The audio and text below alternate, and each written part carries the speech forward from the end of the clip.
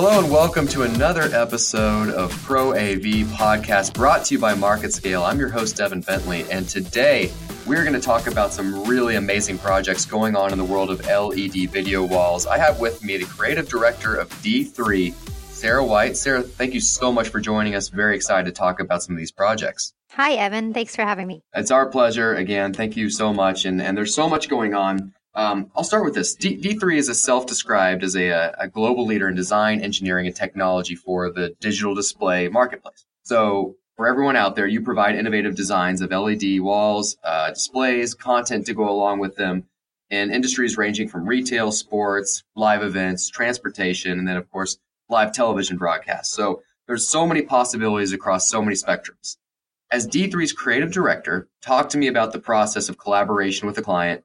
And how do we go from a concept to reality? This seems almost overwhelming process. So many options. Walk me through this. Walk everyone out there. Give them a little bit of an insider glimpse. Sure. So we work very closely with our clients and partners to make the process easy. The design lead develops a concept, which is then paired with whatever the best technology fit is by our design engineering team. And then we provide coordination details up front to progress during the planning stages. And then our project management team coordinates between the client, designers, content creators, and construction teams to manage every detail to make sure that everything goes smoothly. That's quite a process. I mean, back and forth, but it seems like it's cohesive where in the end it comes out just right. And why I think that is there's one project in particular I want to talk about. It was just recently completed. Most, if not everyone, is familiar, of course, with Netflix and an innovative company on its own, by its own design. So, when D3 was asked to work with them, I can assume they had some interesting requests. Approached you on outfitting their new building. So talk to me about that project. What was Netflix and D3's vision for this LED experience? I know that right now what's huge in LED and what's becoming more and more, not just the trend, but necessary, is the immersive experience. So as someone comes through the new Netflix building's doors, what do they experience? Absolutely. The Netflix project is really stunning and spectacular, and it was really fun for us to work on. It's a fairly grand scale, immersive environment that we've created. And when you walk into the space, there's actually 3 walls that are all completely covered with, projection and LED display. So it really becomes this immersive experience that you walk in and become part of the scenery of their major hit shows. So there's actually a 12-foot tall by 80-foot wide LED display that's on 2 walls, I would say. And that's covered with a 1.9 millimeter LED display with a total of 23 million pixels, driving actually 46 million pixels of data with our dual layer content delivery system. So that's a double feed of 13K resolution being fed at native resolution, which is not scaled or compressed. Plus, in addition to that, there's also an 8K projection displaying content on 110 individual sculptural elements that are mounted at different distances from the wall.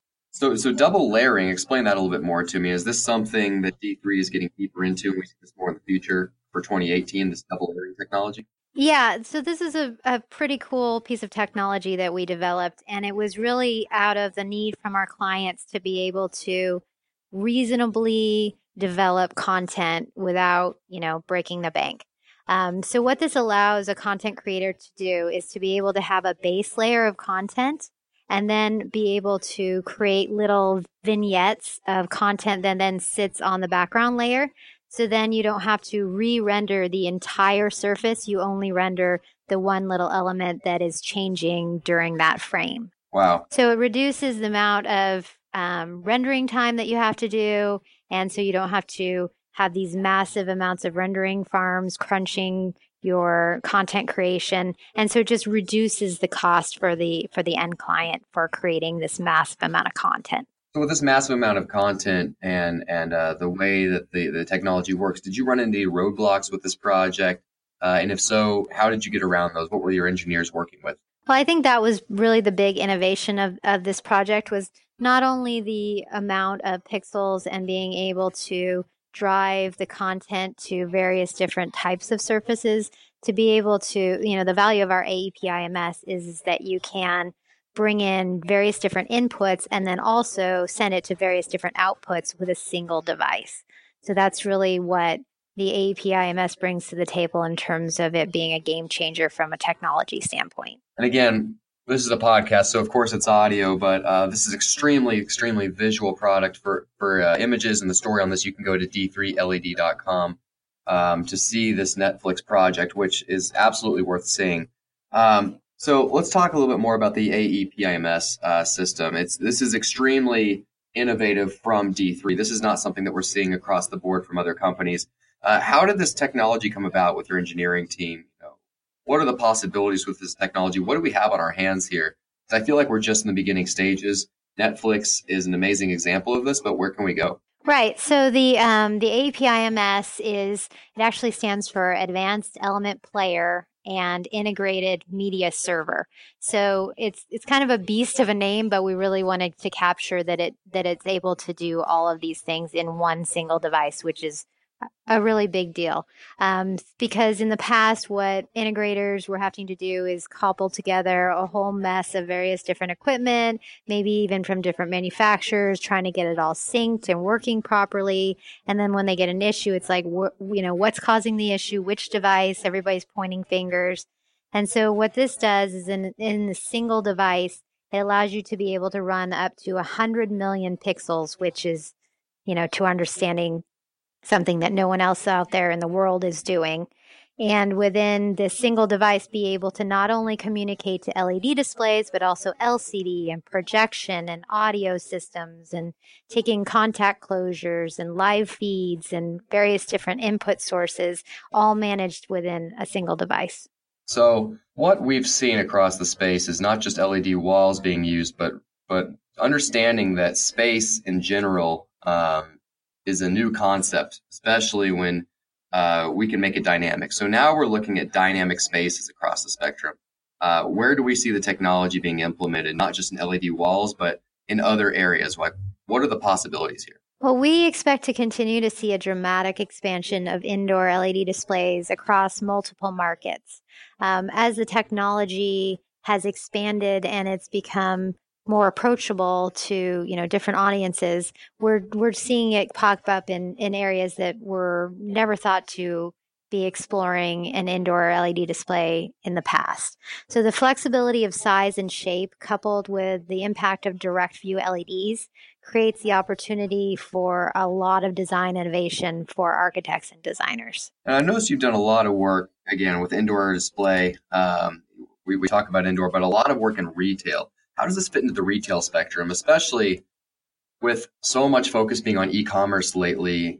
Everyone sees the numbers for the brick and mortar stores. The ones that do decide to adapt and make their brick and mortar spaces more dynamic with digital displays, what are we seeing for them? So what we're seeing is two real types of methods of using LEDs in retail. And obviously this is continuing to evolve. But primarily, the traditional way would be to use LED displays to display, product and market campaigns, and to be able to change that, basically instantaneously gives brand and market managers the ability to broadcast, a new campaign across their fleet of stores, within an instant, which obviously provides the ability to cater each campaign specifically to different branding opportunities. In addition, we're also seeing a lot of retailers create this, as you were mentioning, interactive environment where they're communicating to their guests in a new and an exciting way, and in a way to attract the people into the stores and give them the ability to have an experience that they wouldn't have, sitting in front of their mobile device or at home. So in a way of making it an experience that's an event that they want to engage with and join the location in order to be a part of. It's really interesting. Retail and brick and mortar stores have been an institution, a thing for so long, for generations. LED technology is relatively new, and the way that it's used is constantly changing and new. And some might argue that one saving grace for these institutions that have been here forever is this new technology that can help them compete. So it's really interesting. We're almost done here. I have a question that's going to kind of tie into my last one, but why do you think Netflix chose D3? What was it about your company and collaborating with you that made sense to make their new building? Netflix is extremely innovative. They are moving the meter in many spectrums. And so I'm imagining they chose somebody who lined up with their philosophies. Why was D3 chosen? Well, I think it really comes down to D3's heart and soul is in innovation.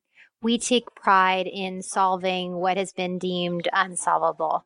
We thrive on collaboration and design and creativity and always thinking what's next. And I think that really tied into, Netflix's core beliefs and values. And so it was a really good marriage of our two companies to work together to create this very innovative experience. Yeah, Sarah, it sounds like folks over at D3, there's an internal drive of the people you hire over there that make up this company culture. So tell me a little bit more about the pulse of D3.